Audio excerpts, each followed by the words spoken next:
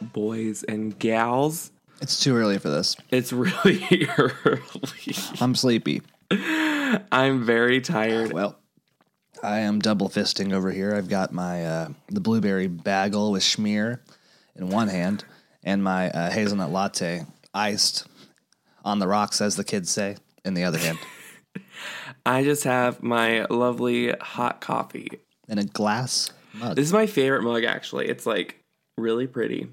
And I was struggling today whether or not I was going to drink cold brew because I have cold brew that I made in my fridge, or I was going to drink hot coffee because I just went to Phil's the other day and grabbed another bag of Ambrosia for the Gods. So I didn't know what to do. Your fave.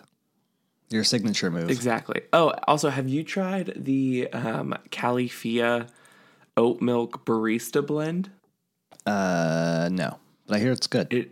It is very good. That's what I use in my coffee now because it's like, I guess it's just thicker almost. So it's almost like it feels like a half and half, but it's oat milk for people like me. I'm still disappointed in you for texting me this morning and saying, you know, I said I wanted to have a nice latte, but I was like, maybe I'll have coffee instead. And you were like, oh, I forgot how fancy you were. And it cut me to the quick because I was over there, you know, with my rag cleaning out my portafilter. And I was like, I'm sorry. Do we not know each other? Of course. I'm a fancy boy, no matter what time of day. But, like, I don't know, because I know that when some people in their heads are like, I'm going to make a latte this morning, they're like, I'm going to put my Nespresso pod into my Nespresso machine. Those people and make are garbage. Espresso. For you, you're like, I'm going to make an iced latte. It's like, let me get out my 15,000 contraptions to make the most fancy latte and no art. My name is Sue Sylvester. I'm not a Terry, okay? Well, that brings us into this episode, which is Throwdown, which when it comes to like Glee episodes, this is not one that I immediately am like, oh yeah, it's so great. But now rewatching it, I was like, oh, it was a good episode. So, we do have that episode today. We also, I believe, have some pitch corrections. Last week, I promised that I would bring some supporting evidence to the table to prove you wrong as to why the mashup was not invented by Glee. And so, in the show notes... And you found none.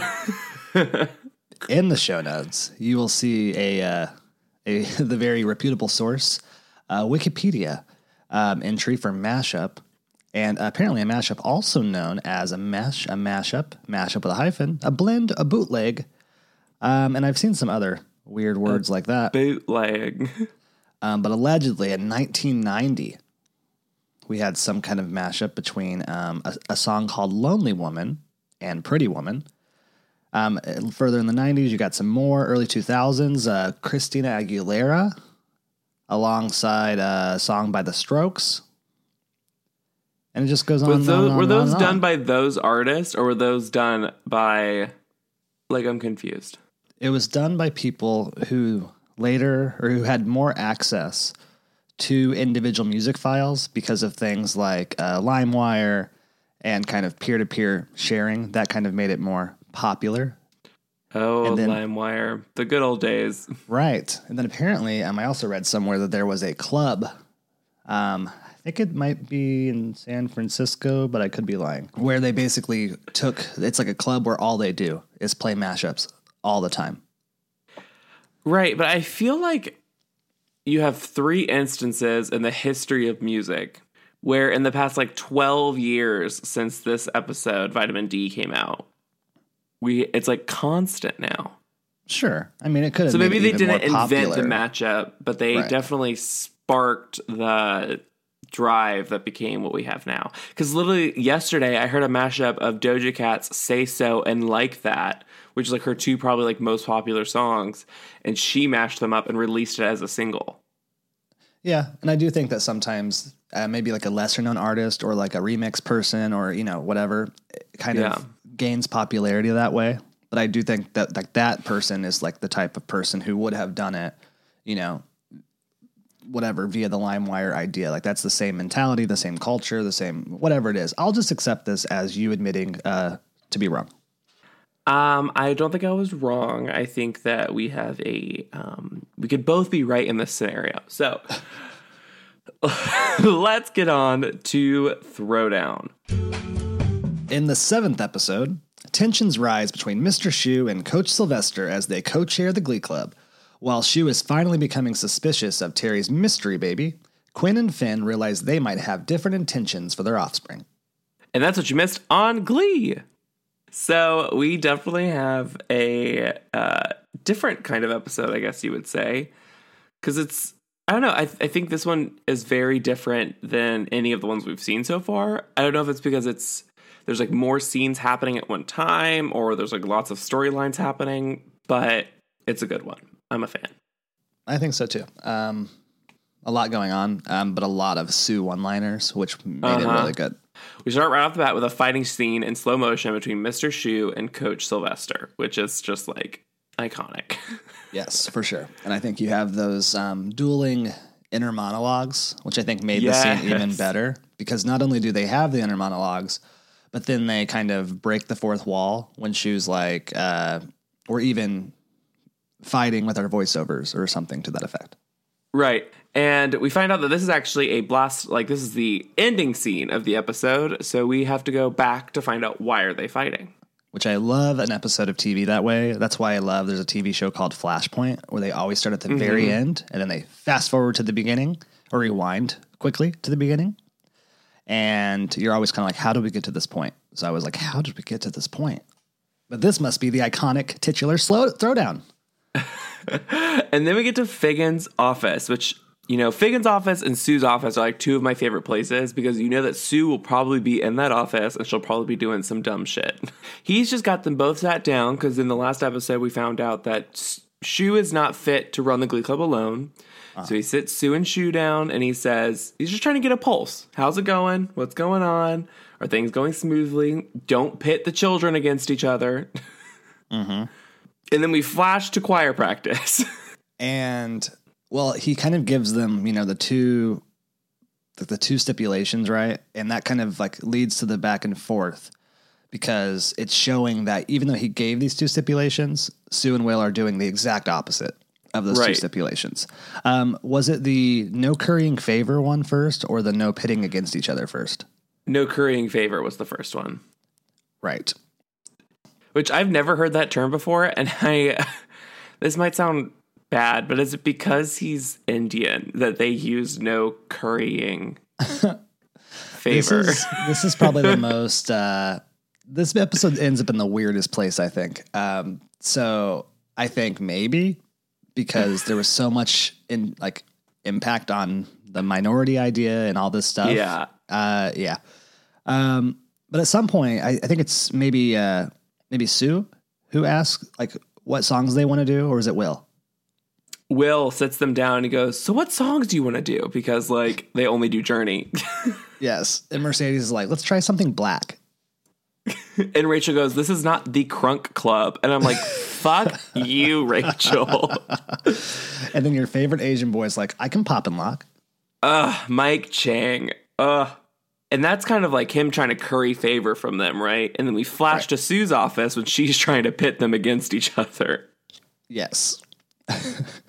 I sorry. At some point I have this quote down where she says something like the minority kids want representation.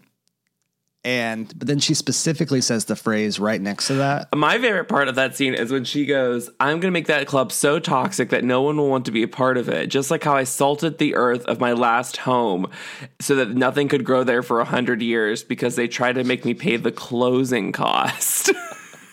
Which, like, in general, that normally is what happens, is that, like, one person pays the closing cost over another. But you know what? It's fine, Sue. We get it. At some point, though, then Principal Boy then decides to say, well, hug it out.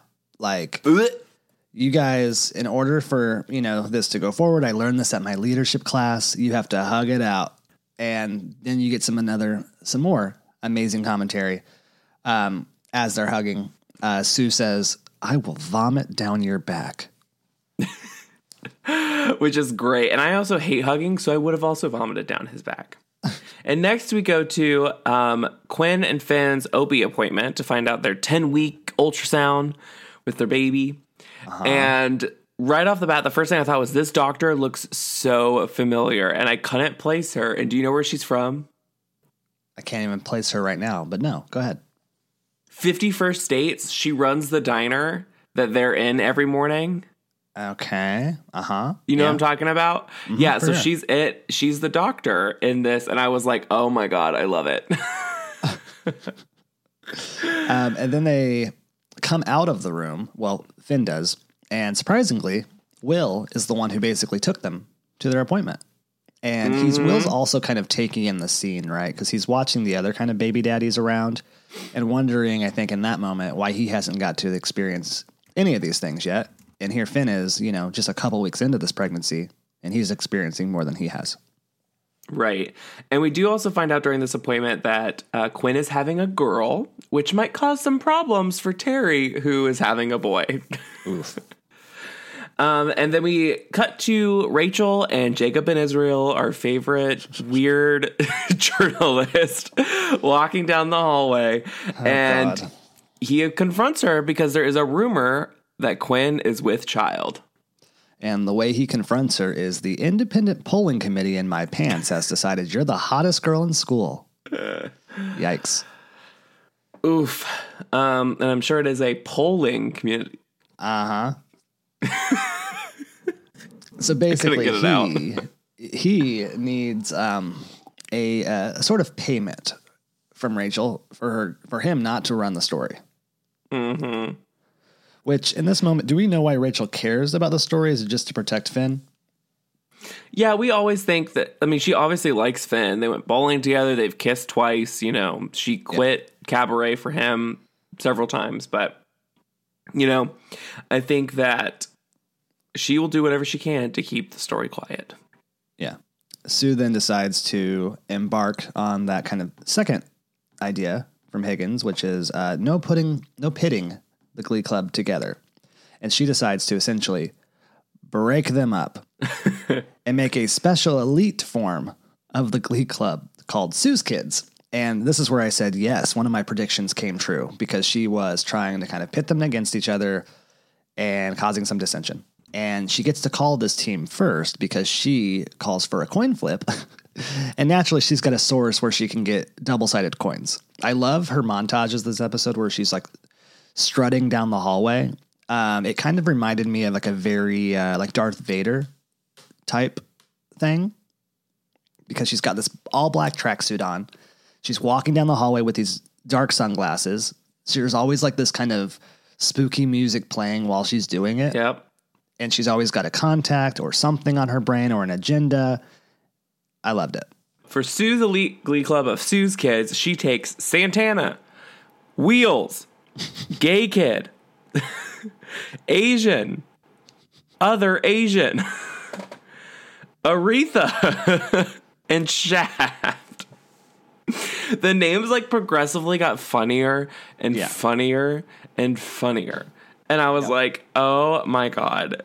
I knew that she called Mike Chang Other Asian. And I also love that they knew who was who. Yeah.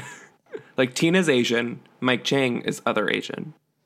Yeah. And I love that she basically pinpoints the best people in the club. It's interesting too, because Shu kind of assumes that she's going to take all of the jocks and cheerleaders, but she left two of the cheerleaders and one of the football players. To the football players, but she took all the minority students, and she looks at Will and says, bigotry is no laughing matter. And I love Santana in the back goes, and that's how Sue sees it. She goes, outstanding. Oh, yeah. She's so inclusive. We love Sue. I believe we go to Terry and her sister. Is this true? Yes. And practically, I just immediately saw two, well, maybe one, who's convincing the other one to be an anti-vaxxer. Yes. While this show was before its time. And Terry's like, you're right. What are the chances of it getting polio? But we find out that no matter what, Shu is coming to their next doctor's appointment because he feels powerless in his own home. Yep. That's basically all that happens there. We flash to Jacob now demanding what his form of payment is going to be to not run the story. And he wants a pair of undies from Miss Rachel. Used. I mean, yeah, sure. Interesting ask, but maybe not that interesting for a high school straight white boy. I've just never been that person. Never had the interest, but very interesting. Then we. Did you see Sue's Corner last night?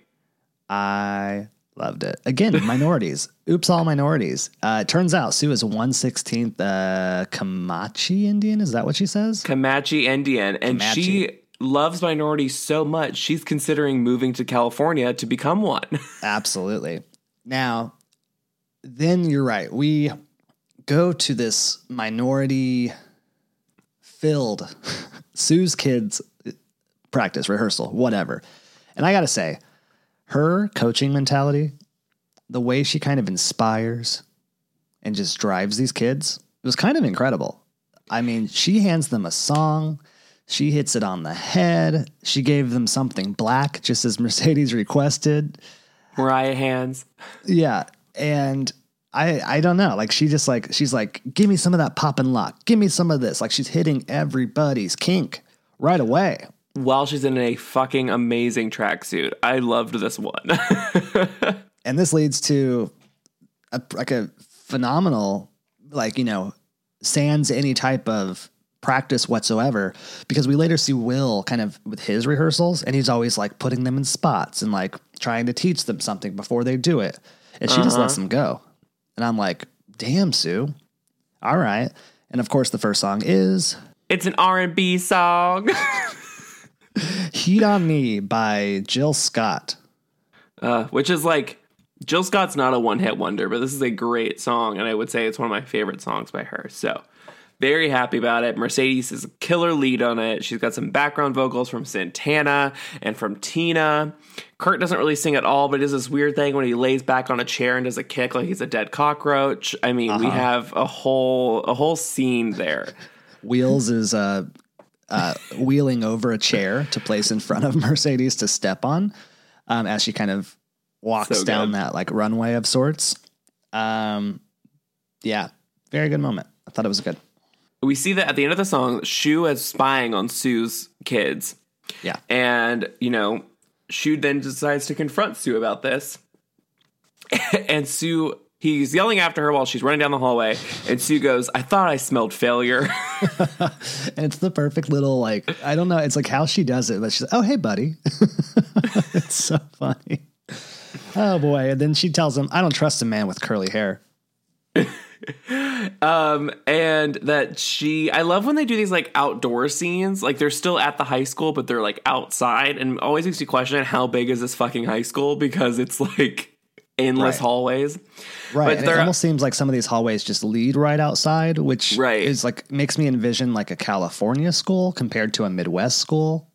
Well, I did hear that when they filmed any of these scenes that weren't inside the hallways or classrooms, they were actually in Long Beach, California at a high school. That makes a lot more sense. So they would shoot like 5 episodes worth at a time of these like hallway scenes, football scenes, because they can't build a football field at whatever studio lot they're at, right? So they had to go to the high school that did it. And they would... I think as an actor, I would be confused if they were like, you're filming episode 5, now 6, now 8. Yeah. And you're like, okay. As a consultant for the revised, the Glee episodes when they eventually get brought back to Netflix or some shit, just call me, please, because I will tell you more so what the Midwestern high school looks like. And it's not. There's no doors that lead outside. It may be a courtyard in the middle of the school, but otherwise it's very dark and dreary because it's the Midwest and the weather's not good and it's always raining. But as they're in their outdoor conversations, we do hear that Sue has decided to burn all their sheet music just for safety. Yeah. She's really trying to cause a rift and bring down the Glee Club from the inside out. And then she storms off at the end by taking a kid's soda and says, these sodas are crap, and like throws it on the ground and just storms off. Oh, God. I would like to say just now on the record that Sue's storm-offs are more effective than Rachel's. Yeah, I agree. We cut to Sue now being on the football field, and she is being interviewed by Cheerleading Today. And we find out that there are no cheerleaders anymore because Terry offered a little solution to Shu's work problems. Will kind of counters Sue by making sure that none of these cheerleaders are academically available. She's basically grading their tests and making sure that they're not. But at the same time, I think he's realizing that these cheerleaders are kind of stupid. Right. Like, we know for a fact that Brittany is not the brightest tool in the shed. And if all the cheerleaders are like her, then they probably all deserve to be flunked. But I like that he also left the 3 cheerleaders that he needed for Glee Club. Yes, of course. And Sue's like just look of rage. And again, whatever music was played is just that is something that I just saw instantly on the Instagram, you know? Demanding likes from Jane Lynch herself. And while we are on this break, you can go to the Instagram.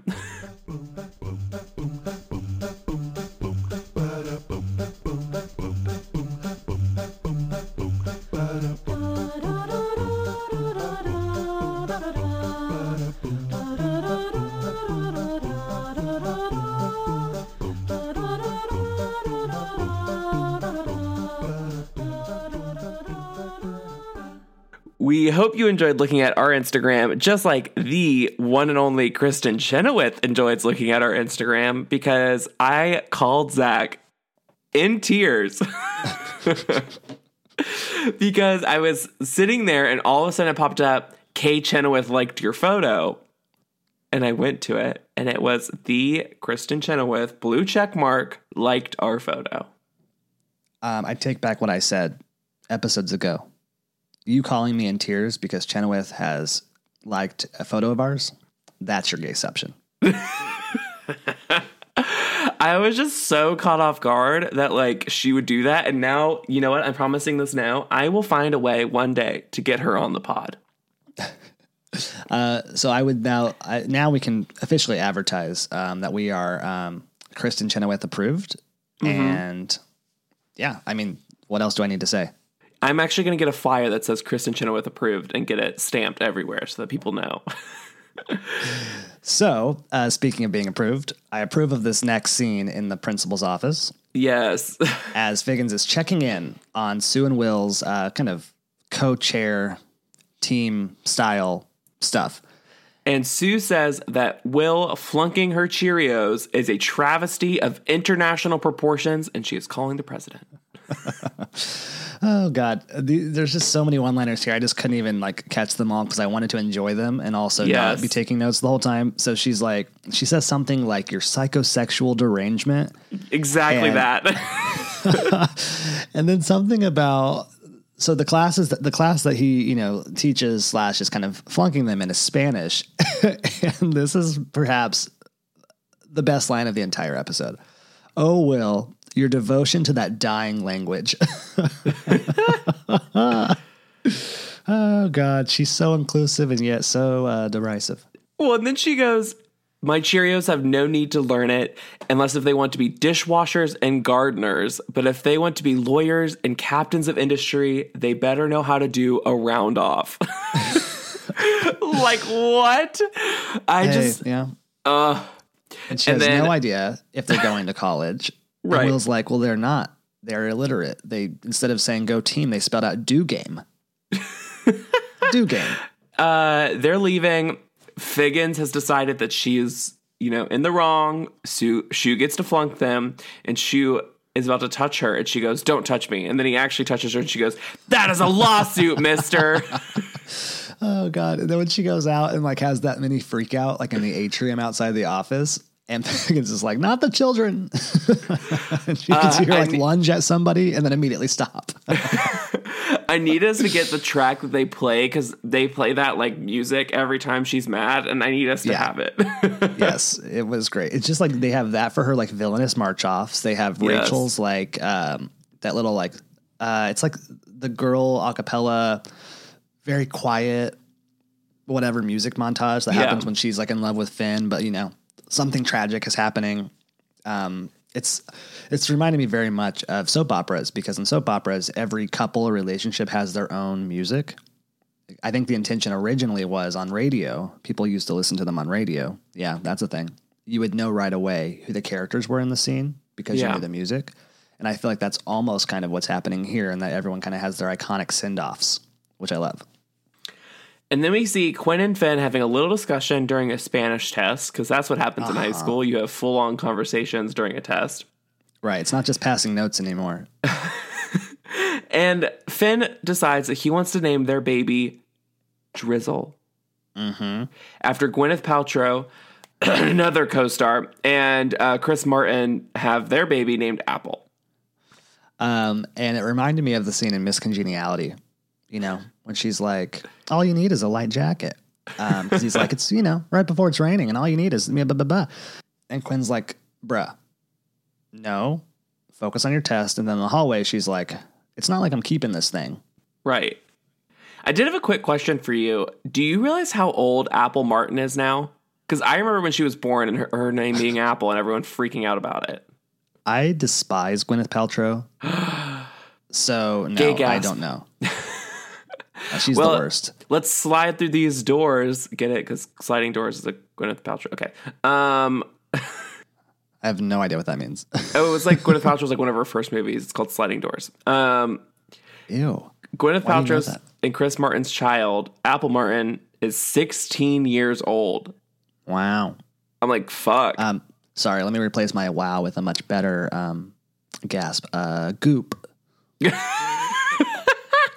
But 16 years old, that's like your age limit. Like, that's perfect. Oh, dear God. I'll cut that out.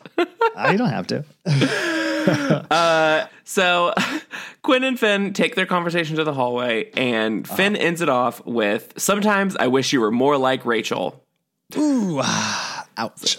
Yikes. That's the worst thing you can possibly say. And then does Quinn give him like some sort of like cheating permission? Where she's like, you can do what you need to do, but just like don't do it with her. Correct. She's like, get your rocks off, just not with her. Yes. And then we go to a covert jam session, right? Yes. The kids are back together because they don't like that they've been split up.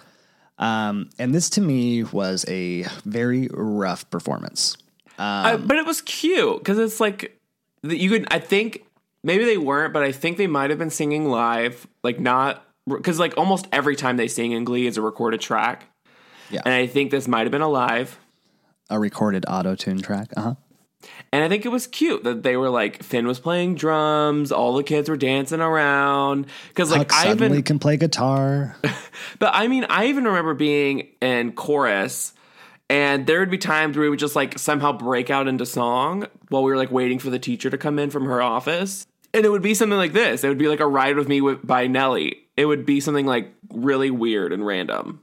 I'm so glad you're nostalgic for that. I thought it was hideous. I thought it was like, I liked that they were all singing live, but I also just felt like it was all over the place. And they were just all too chummy. I didn't like how they were. Where they at? Yeah. They were just chummy so fast. That to me was like I could see that in a season 3, but 7 episodes into the first season where they're kind of just now in Glee Club together, I'm like, okay. It was just, you know, I don't know. It was a lot. At some point, does somebody say bye? Oh, yes. Wheels, when he's leaving, he says, bye, white people. And it's hilarious because he's fucking white. Yeah. But they basically all scatter because Will comes into the room. Mm-hmm. And this is when we kind of officially learn, I was trying to deduct it the whole time, but who's on team B, right? Yeah. And it's Rachel, Finn, Quinn, Puck, again, who apparently now plays guitar. Other cheerleader is what I wrote down for a while because I didn't know her name because I've forgotten so many times, and apparently it's Brittany. We've forgotten. We talk about Brittany every episode. Oh, God. For the first-time watchers out there, you're welcome. And I counted the band as kind of like the sixth man on the team. And then we get their song.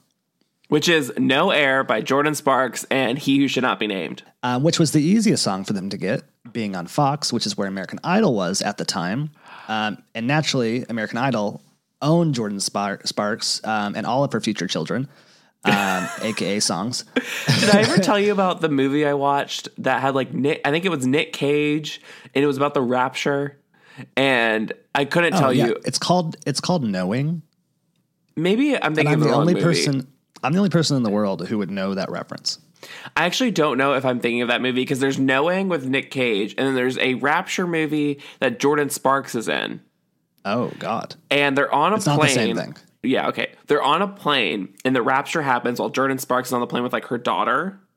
Uh-huh. And her daughter gets raptured because, like, innocent souls always get raptured. Like, that's, like, of whatever. Course.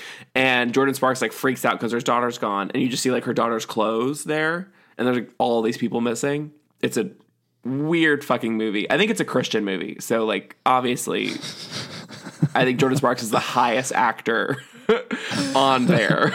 Sponsored by Left Behind, the series, not the book. Oh, it is Left Behind. It's literally really? the movie Left Behind. Oh, dear God. That's sad that I can just pick that out of a lineup.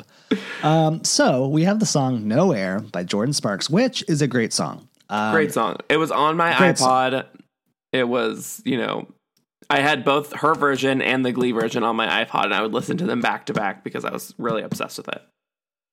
And Will is very much like, now he points out the lead right away because, again, Will has to get too involved. He has to start putting people in positions. He has to pick out the leads. He doesn't let them just do it, which annoys me to death. And Finn and Rachel are the kind of leads, and he wants them to be letter perfect.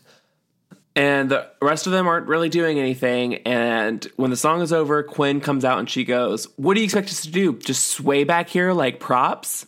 Which we find out is from Sue. Sue told her to do it. But she's kind of right, You have Sue's Kids where everyone's getting to be a part of it. And then you have Shu's New Directions, which is literally just Rachel and Finn. Yeah. So much so that we get a dramatic fan in the hallway scene. Because they're ostensibly they're practicing it all the time, night and day. Just like literally wrote that down. Fan in the hallway. There you go. Sue mentions that she basically has a rainbow tint, which is great. And in her rainbow tent, no one will be discriminated against, even if they're Jewish like Puck or Dutch like Brittany. Right. So she's basically getting them all to kind of slowly turn, and she wants them all on her team at the end of the day. She wants to shut him down, or at least for them to choose her and to respect her. Then we go home to Will's home, naturally, and Will's on this like high for some reason, right? He's like, he feels empowered that he maybe has pulled one over on Sue.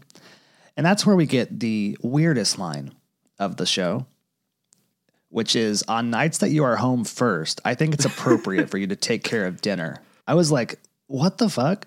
It was weird. I didn't like it. She's lapping it up. That's the worst part. She is lapping it up. It was gross. Didn't like it. But it turns Terry on, and what's really sad, though, is that Shu can't ride his high for very long because he realizes that now that Sue has taken 2 more of his kids. And he confronts her and says, "What do you expect me to do with just 3 people in New Directions?" And she offers him this up. "If you pass all the Cheerios, I will give you back your Glee Club full of losers and snot faucets." So Terry and her sister go to Dr. Wu, her OBG, and this is where her sister, who also had her kids delivered by him, her ginger children, as she says, because potentially, she's making this up, but potentially he gave her too much something while in utero.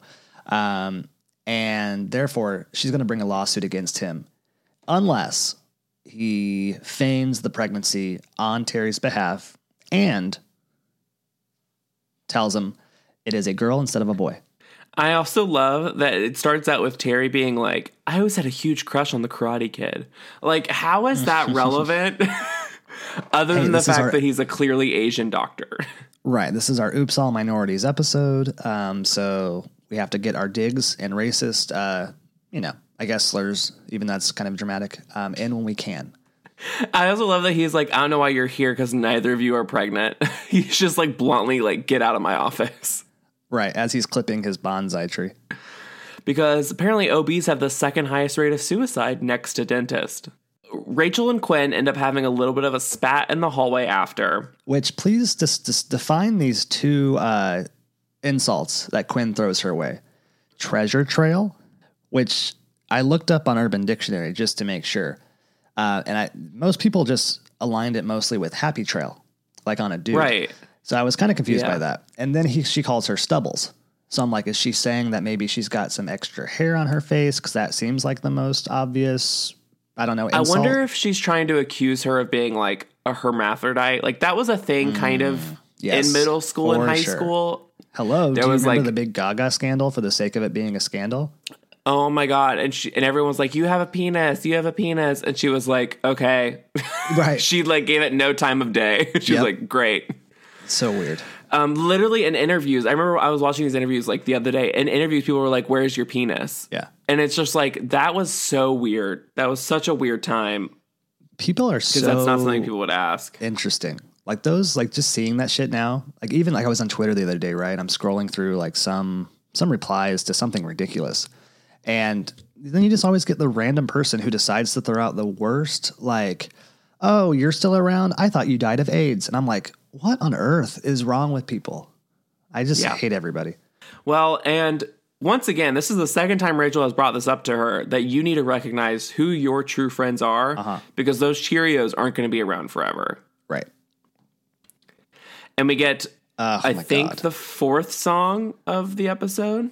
Yes, if you count the weird covert the germ session, that is what that would be now in COVID times if they're all sitting together in a room singing with open mouths. Instead, it's the jam session. So yes, this is the fourth song, "You Keep Me Hanging On" by Kim Wilde.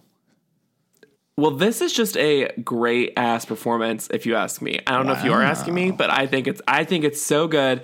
I think you have cheerleaders dancing. You have the unholy trinity just like back together again.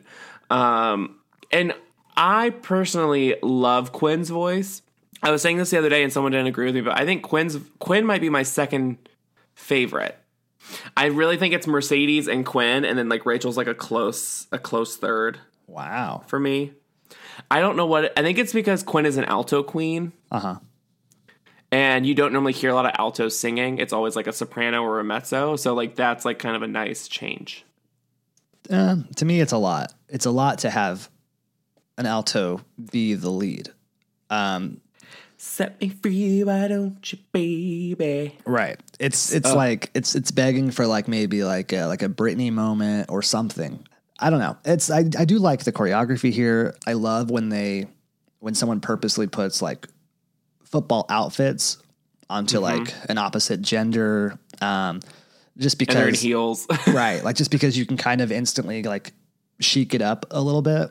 I did. It's very campy. Yeah. I was, hoping for a little bit more, I don't know if inclusion is the right word. But you've got all these cheerleaders wearing those outfits and I'm like, where's the dudes in the crop tops who could, really be bringing something or some lifts to that performance? But I like that Quinn got her moment on the stage. And then she tells all the cheerleaders to take 5, and I'll be telling you to do the same because we're going on a break. There it is.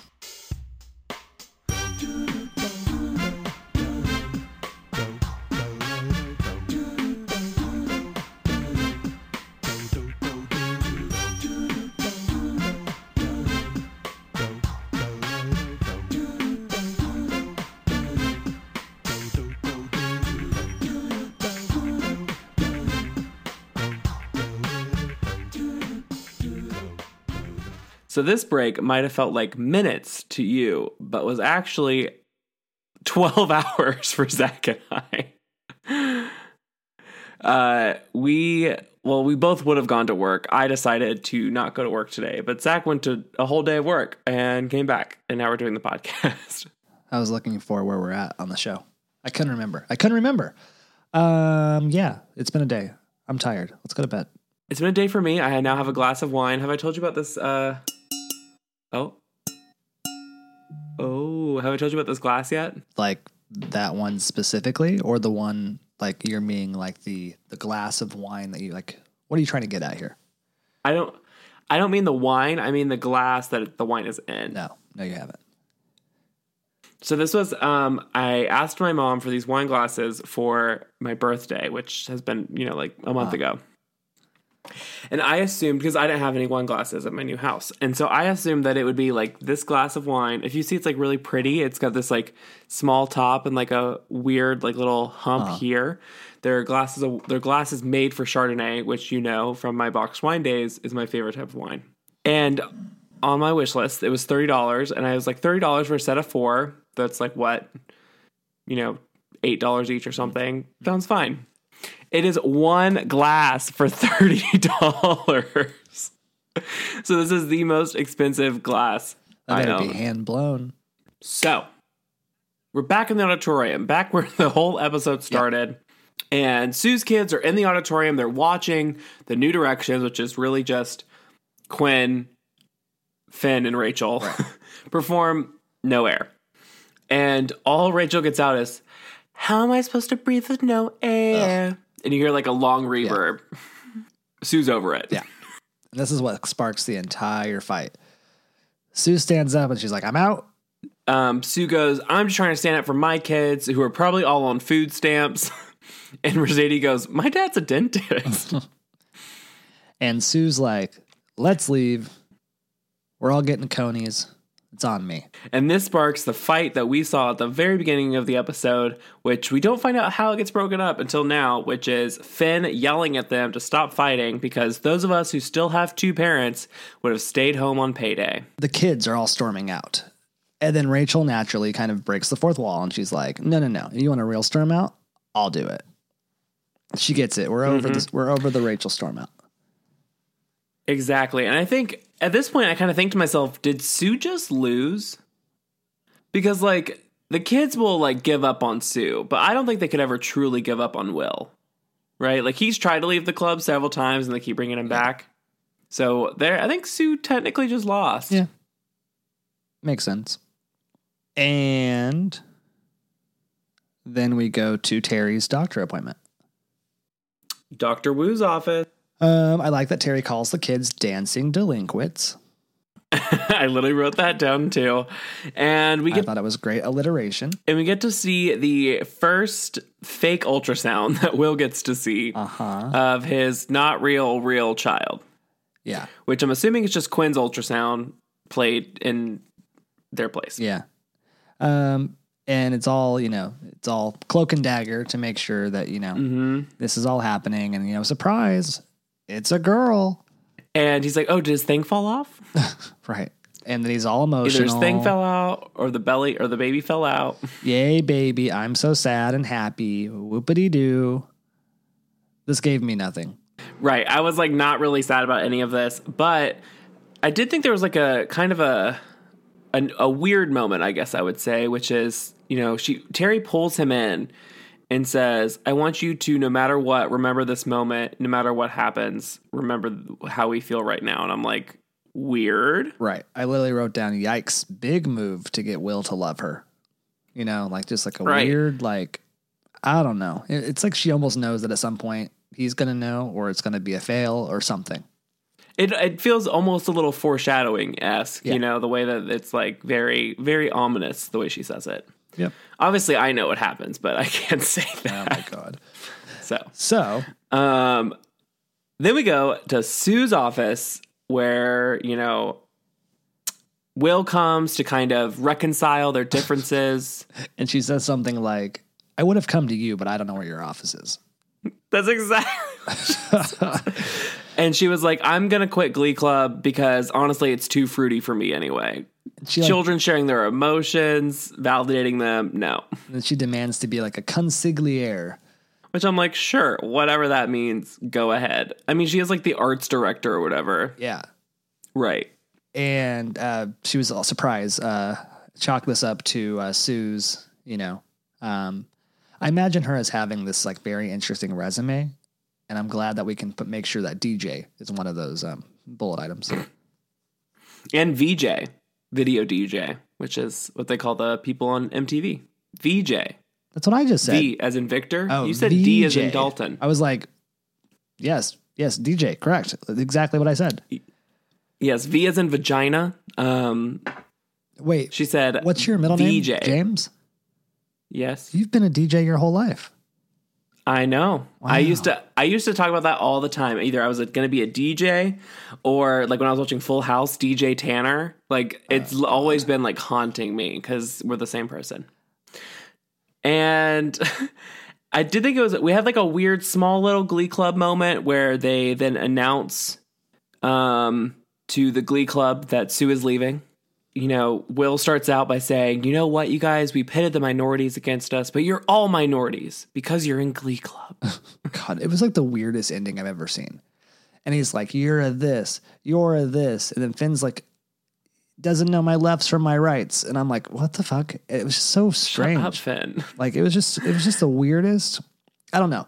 I liked how the whole episode, it was all very like, ahead of its time in terms of kind of like making fun of, making fun of minorities, but like poking, I don't know how to say that correctly, but like. I feel like it appreciated minorities, but. Yeah, like to use humor in a way that just made everything like normal. I don't know, you know. It pulled a gay. It used humor to cover up real problems. There you go. Yeah, exactly. And I just liked it the whole time. And then at the end, I was like, I feel like every bit of momentum we had, we just threw it out the window and tried to like pander to people who are like, I don't know, not enough representation. And then Glee was like, look, we did it. And we're going to make sure that we put a final period at the end of this and make sure you noticed it. I don't know. I didn't like it. See, I think it was like leading up momentum. And I think it was all good until like Finn's dumb joke. Yeah. Where they could have just like left it at like he's not a minority. He is a cis straight white male living in the Midwest. He's fine. He's not needed for this dialogue. Right. It was just, I don't know.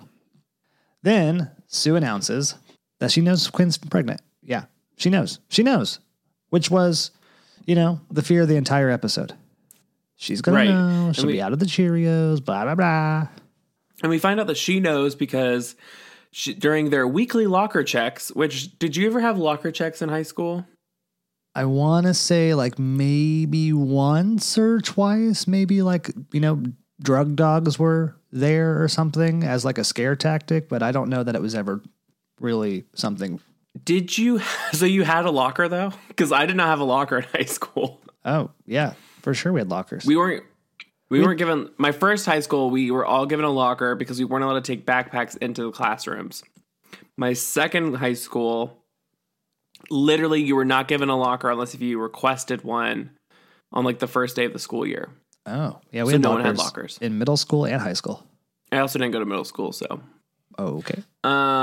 So during locker checks, Sue finds underwear that Jacob and Israel had, we know from Rachel. Right. And she's accusing him and asking him, is he an Eve that was born a Steve? Because she knows a great school in Thailand that might be able to help him out. God.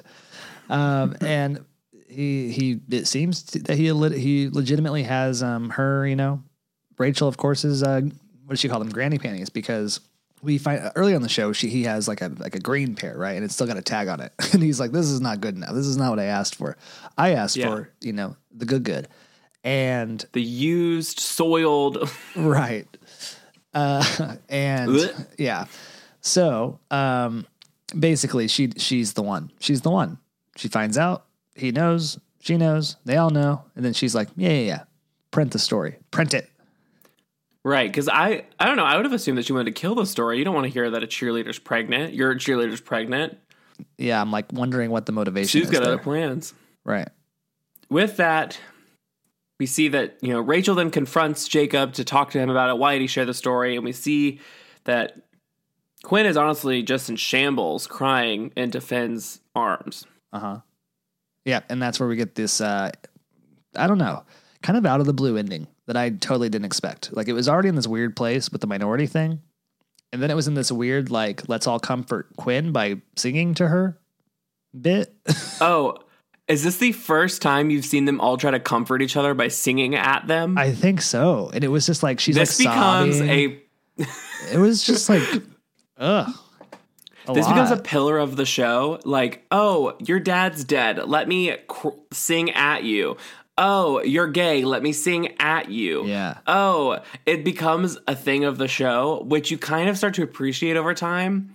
Ugh. And this is actually one of my, like, oddly favorite songs that they do. Oh, my God. Because it's kind of sweet. Well, okay. Well, they're trying to help their friend. The song is Keep Holding On by Avril Lavigne. And, I mean, they really, know how to make it sad, I guess. That's not even like... Right, because Avril Lavigne's the opposite of sad. Yeah. Like, her lyrics are, like, emotional, but when she's singing it, it's all rage. Right. The Alanis Morissette. Yes. And they're all wearing white. It feels very churchy for some reason to me. Mm-hmm. I wrote down, Jesus, Finn's voice must just really suck because he is the most auto-tuned he has ever been in this song. And it is so bad, so much so that when his voice kind of gets lower, you can hear the auto-tune just like give up. Like, because there's just nothing happening there. It's so bad. For the first time, I did actually write down Finn sounds auto-tuned. So I agree with you on this one. Yeah, glad you finally realized that 7 episodes in. And their dancing suddenly got better. I remember there's this one thing that they do where they go step, step, up, down, side. And I remember that every time I watch it, that dance move. God. So they're also wearing... Suddenly got better. With the all white, it also made me realize that when Finn made fun of Rachel's, but flatter torso, I guess, according to him, I was like, no, this girl's got boobs. She's got boobs. Yeah. She's got the titties. More so than Quinn, which I thought was my only rationale for him saying that. But no, so weird. Totally not true. I will say I wrote down, I teared up a little. What? And I also said that I think Diana Agron deserves an Emmy. They need to go back and rewatch this. Because 1, she looks genuinely sad. 2, she all of a sudden looks pregnant. And 3, she just had to play 7 episodes of being in love with Finn. Does that not deserve an Emmy just in itself of pretending to be in love with this man? That's true. I also just realized when you said that who the hell Diana Agron was. Apparently that's Quinn. I'm sorry. Yes, Diana Agron is Quinn. And I said before that she's one of my favorite singers. She's also just one of my favorite people in the show. She also was in a weird movie called I Am Number 4, which is one of my fave movies. God. Blah, blah, blah. What a weird ending. Like, it just was like, it just really, like, it went from, like, the funniest, maybe the funnier shows, and just all this, like, banter and Sue-isms and, like, so much Sue to, like, her kind of conceding a little bit. Swapping to this weird minority take for the sake of it, magically now mending Quinn's, I don't know, feelings. It was just like, and I always think it's funny too when people are all blah, blah, blah about the pregnant one. And no, like Finn is like none the wiser. No one's, doing anything for him. I don't know. It's just like they just put all of the emphasis on the girl, and that seems to be the problem. Well, I mean, is it a problem, though? Because she brings up the point that they're giving the baby away. So why does it matter to him? Well, yeah, but it's like no one else knows that but them. At least so far, from what I can tell. I don't know. I mean, Shu knows, but that might be it. Very strange. Very, very strange. I also will say that Just Keep Holding On must have made some sort of impact, because whenever we get around to it, to talking about, or making you watch the Glee Project, that is, Just Keep Holding On is like the anthem of the Glee Project. So, oh God. Also, I don't think it's come up once from what I can tell. Are we very much like the United States tiptoeing around the issue of abortion here? Where's that coming up at? Not at all? Not at all. It's 2008. It's way too soon to have someone on TV have an abortion. Oh, the morning show. When she mentions that she had an abortion. I mean, that's still like 2019. We can't drop that on the show. Still taboo. Spoilers. You can't tell someone. You can't say that on the show. I didn't say who.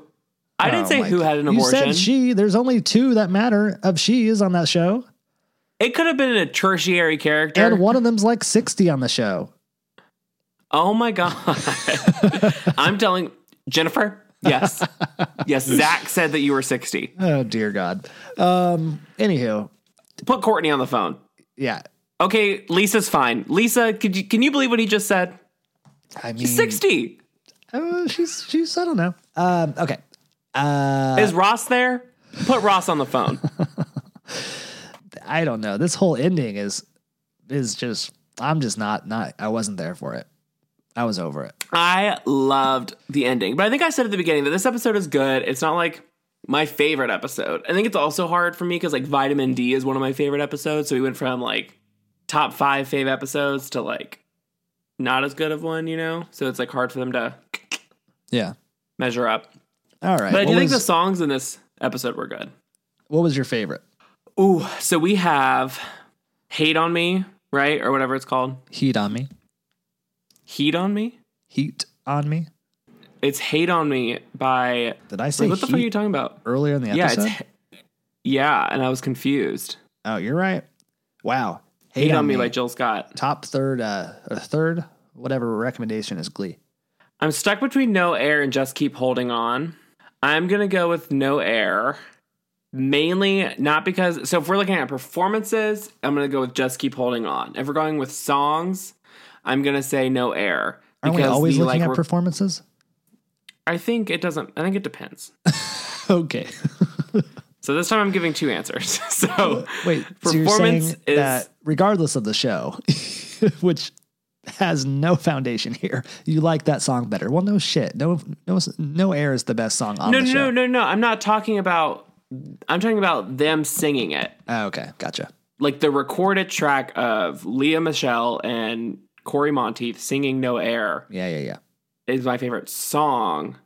But I would say the performance watching it would be Just Keep Holding On. Mine is neither of those. You're like, mine is the last episode confessions. Mine is definitely Hate, not Heat on Me. I just like the moment. The moment was very like out of nowhere.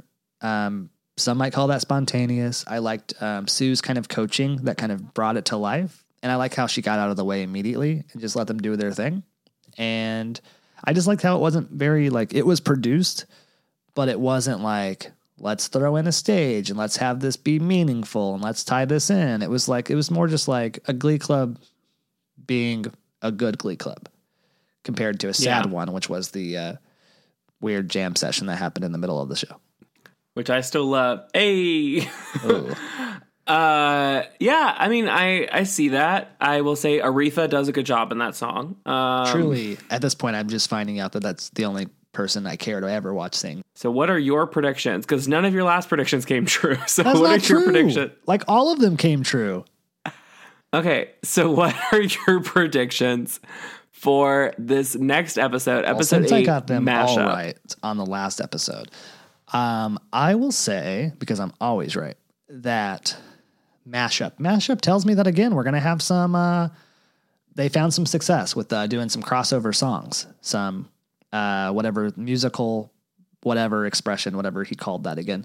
At least one of those will include a boy band, because it's always fun to bring in the 90s, and that's always hip and shareable content.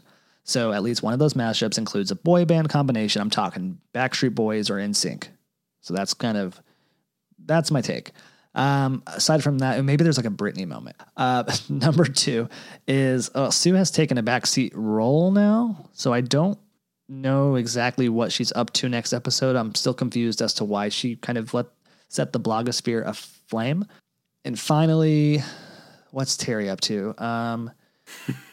She's going to start putting the baby room together, because that's what all non-expectant mothers who are completely insane and want to steal a high school kid's baby do. Yeah, she is bonkers. Absolutely. Well, thank you so much for listening to our review, recap, and, conversation about the best show ever and this future award-winning podcast, which is approved by Kristen Chenoweth.